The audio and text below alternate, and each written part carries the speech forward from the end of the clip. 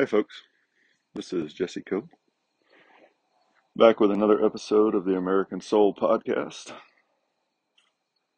Hope y'all are doing well wherever y'all are, whatever part of the day you're in. I sure do appreciate you joining me, giving me a little bit of your time. For those of y'all that continue to share the podcast, I would feel remiss if I didn't tell you how grateful I am, humbled by it, and I will try and use your time wisely.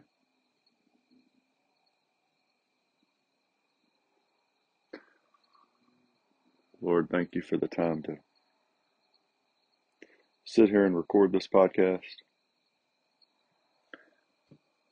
and for the people that listen and the people that share it.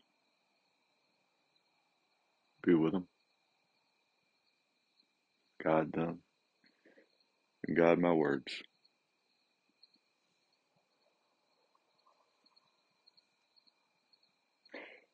So, I don't have a whole lot. No kitty cats, no puppy dogs, no birds, no children's, just the background noise. There's one of the roosters.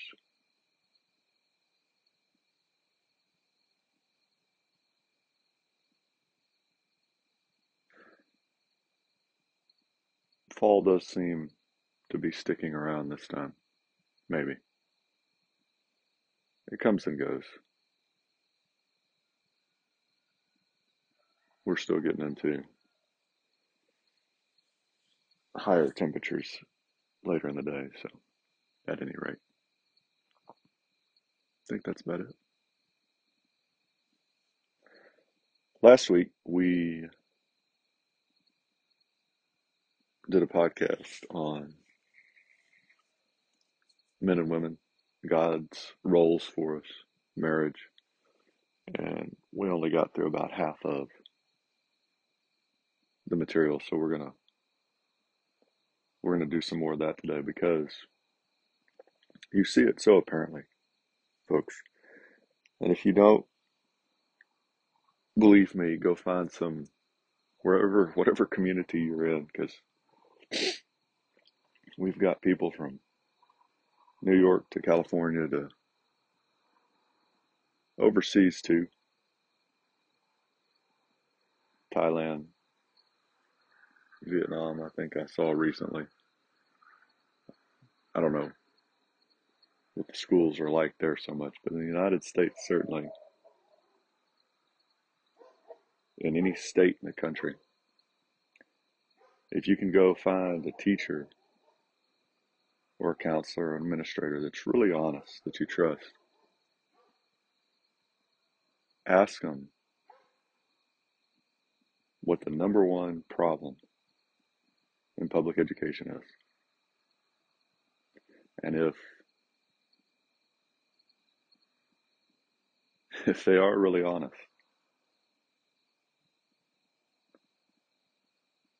they're going to tell you quickly and without reservation. It's not textbooks, it's not facilities, it's not money, it's not lack of quality teachers and counselors and administrators, although we certainly are starting to see some of those problems. But all of it goes back to, they may not tell you rejection of God because, apparently we're not even allowed to talk about that today, but they're going to tell you broken families and home life of the kids. And if you still don't trust them, all you'd have to do is go walk in any school, elementary, junior high, middle school, high school, doesn't matter. Spend a couple of weeks there. Get to know the kids. Listen to them. Watch them. It wouldn't take you long to figure out that the major problem we have, which is the major problem in the country, are broken and dysfunctional families. And I add the dysfunctional part, folks, because sometimes you have a marriage, a family that looks really whole from the outside, and yet the kids are drowning because there's any number of these things. Maybe it's not all of them. Maybe it is all of them. Pressure to perform academically, athletically, involvement, over involvement in sports and extracurricular activities, one after the other after the other. Longer and longer hours away from mom and dad and family. And so all of this goes back into rejection of God and rejection of roles for men and women, talking about sex, talking about marriage, all of it. So we're going to get back in and read a few more of these verses. And I'm going to try and figure out where I left off. I think it was, well, I think I read this last week. This is from 1 Peter chapter 3, but it certainly won't hurt us to read it again. Godly living. In the same way, you wives, be submissive to your own husbands, so that even if any of them are disobedient to the word, they may be won without a word by the behavior of their wives, as they observe your chaste and respectful behavior. I think that's chaste. Your adornment must not be merely external, braiding the hair, wearing gold jewelry, or putting on dresses, but let it be the hidden person of the heart, with the imperishable quality of a gentle and quiet spirit. Obviously, one of the animals showed up. With the imperishable quality of a gentle and quiet spirit, which is precious in the sight of God. For in this way, in former times, the holy women also, who hoped in God, used to adorn themselves, being submissive to their own husbands, just as Sarah obeyed Abraham, calling him Lord. And you have become her children if you do what is right, without being frightened by any fear. You husbands, in the same way, live with your wives in an understanding way, as with someone weaker, since she is a woman, and show her honor as a fellow heir of the grace of life, so that your prayers will not be hindered. We did talk about this, I remember last week. A couple things. It goes back to the Old Testament, which our founders also used frequently. We talked about Jefferson and Franklin and Adams, going back to Moses leading the Israelites out of exile from Egypt. And so if our founders used it, talked about it, leaned on it to create this country that we're so lucky to live in, maybe, just maybe, we ought to listen to them too. And when we reject these roles that God has given us, the last line there for husbands in particular, so that your prayers will not be hindered. We can't expect that our prayers will be heard and answered, that our lives will just go on the same as it has been when we reject the roles that God has given us. It just doesn't work that way.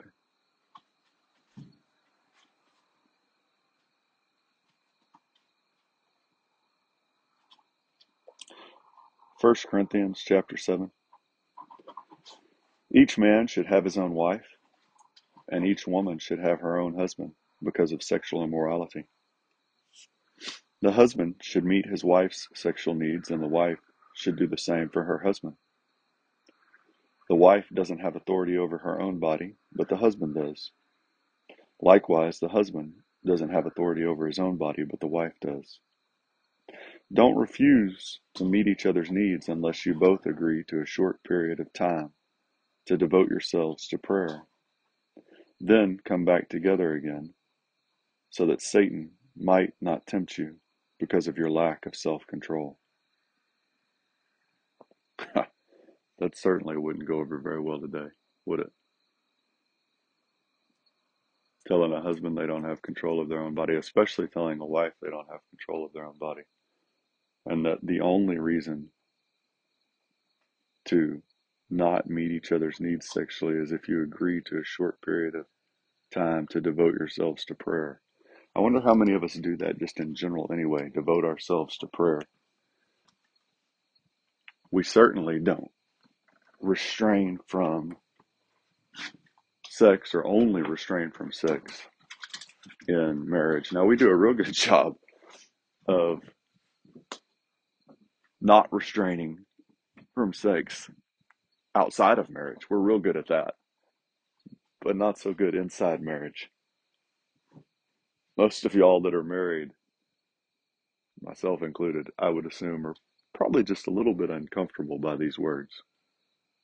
Uh, we certainly can look at our own relationships and see that we're not following, again, God's commands for marriage and sex. And of course, none of this even remotely talks about LGBTQ relationships because those aren't relationships that God approves of. And He makes that clear. Just like heterosexual sex outside of marriage, there's nothing in there that God approves of. Does that mean that there's not forgiveness? Absolutely. We're human. We fail. The only one that hasn't is Jesus Christ. Does that mean that we can't turn our actions around? Yeah, absolutely, we can. And does that mean that there's not eternal forgiveness? No, of course there is. Through Jesus Christ, because He died for us so that we didn't have to and paid that price. But what we often confuse that with today is earthly consequences. And there are consequences for our earthly actions, folks. And one of the general, we could sit here and talk for a long, long time, hours and hours and hours, days, weeks. But in general, the consequences of rejecting God's commands for men and women, for marriage, for sex, well, we see that in the country because families are falling apart. Marriages are falling apart again. I think we talked about this last week. The divorce rate for first-time marriages is 50%. That means 1 out of every 2 marriages, first marriages, fail. That's an insane number.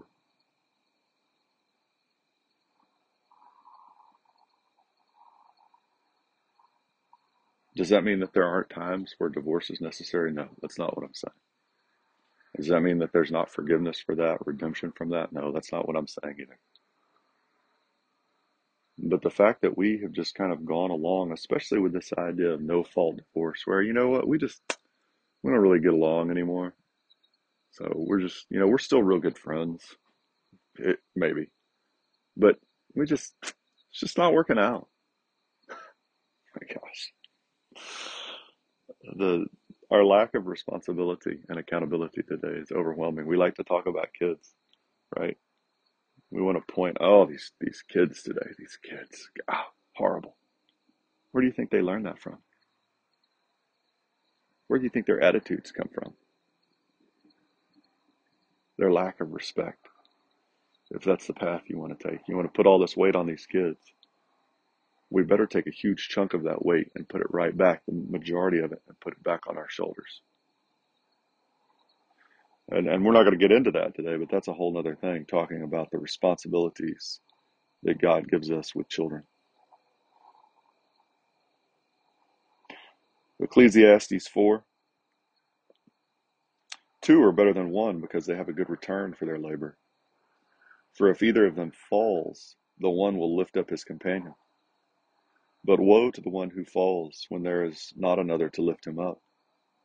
Furthermore, if two lie down together, they keep warm. But how can one be warm alone? And if one can overpower him who is alone, two can resist him. A cord of 3 strands is not quickly torn apart. I always like that last one, a cord of 3 strands, husband, wife, and God. Not in that order, God, husband, wife. If you have God there, folks, it changes everything. And if you don't, it changes everything.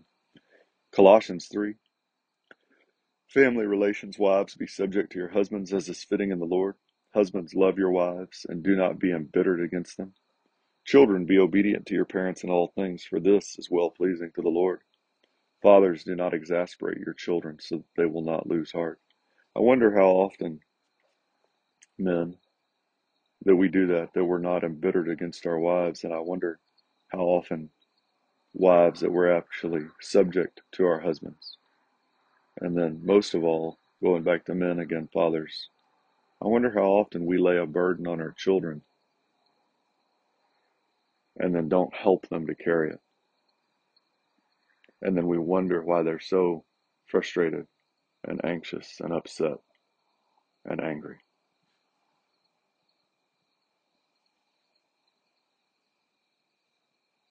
Titus 2. But as for you, speak the things which are fitting for sound doctrine. Older men are to be temperate, dignified, sensible, sound in faith and love and perseverance. Older women likewise are to be reverent in their behavior, not malicious gossips, nor enslaved to much wine, teaching what is good, so that they may encourage the young women to love their husbands, to love their children, to be sensible, pure, workers at home, kind, being subject to their own husbands, so that the word of God will not be dishonored. Likewise, urge the young men to be sensible. In all things show yourself to be an example of good deeds, with purity and doctrine, dignified, sound in speech, which is beyond reproach, so that the opponent will be put to shame, having nothing bad to say about us. There's a lot there that we don't like too much today. Temperate, be sensible. Workers at home for women, that one's definitely not going to go over well. Subject to husbands. Not gossips.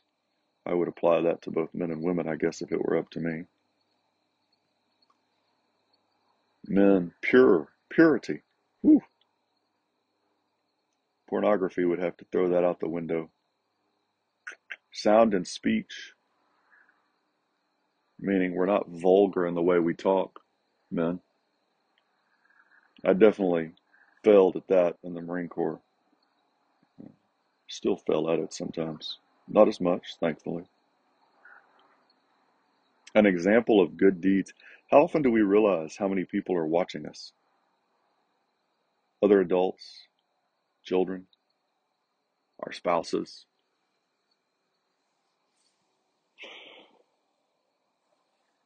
Folks, if we really want, there was a quote I've run across it before. I may have talked about it last week from President Garfield, talking about how Congress is just merely a representation or reflection of us, the people, right?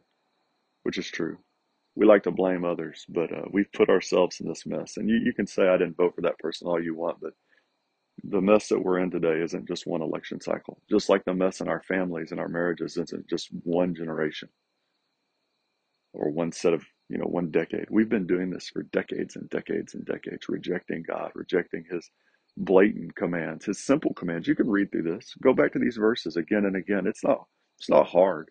It's not difficult, but we want to be entertained. We want to spend our times running up and down the road, earning extra money, working extra hours, being on our phones, watching TV, playing golf, going fishing on our own, hunting, shopping, doing what we want to do, being glued to a screen when our kids are sitting right there next to us begging for attention, being glued to a screen when we've got this spouse, this person that we're supposed to become one flesh with, that's supposed to be the most important person in the entire world, and we think it's more important to watch TikTok or Snapchat or Instagram Reels or Facebook than it is this live, breathing person that we're supposed to be one with.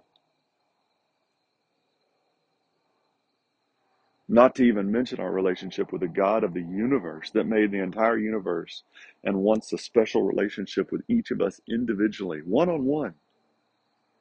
We don't have time for that because we need to go work out for an hour and a half.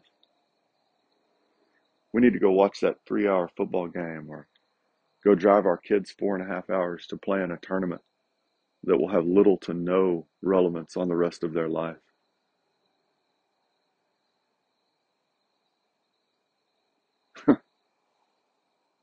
And then we wonder why our country's falling apart. Folks, we can turn this around. All we got to do is go back to God as a country, publicly and privately, in our lives individually. Listen to His Word and make a choice. It really is that simple. God bless y'all. God bless your families. God bless America. We'll talk to y'all again real soon, folks. Looking forward to it.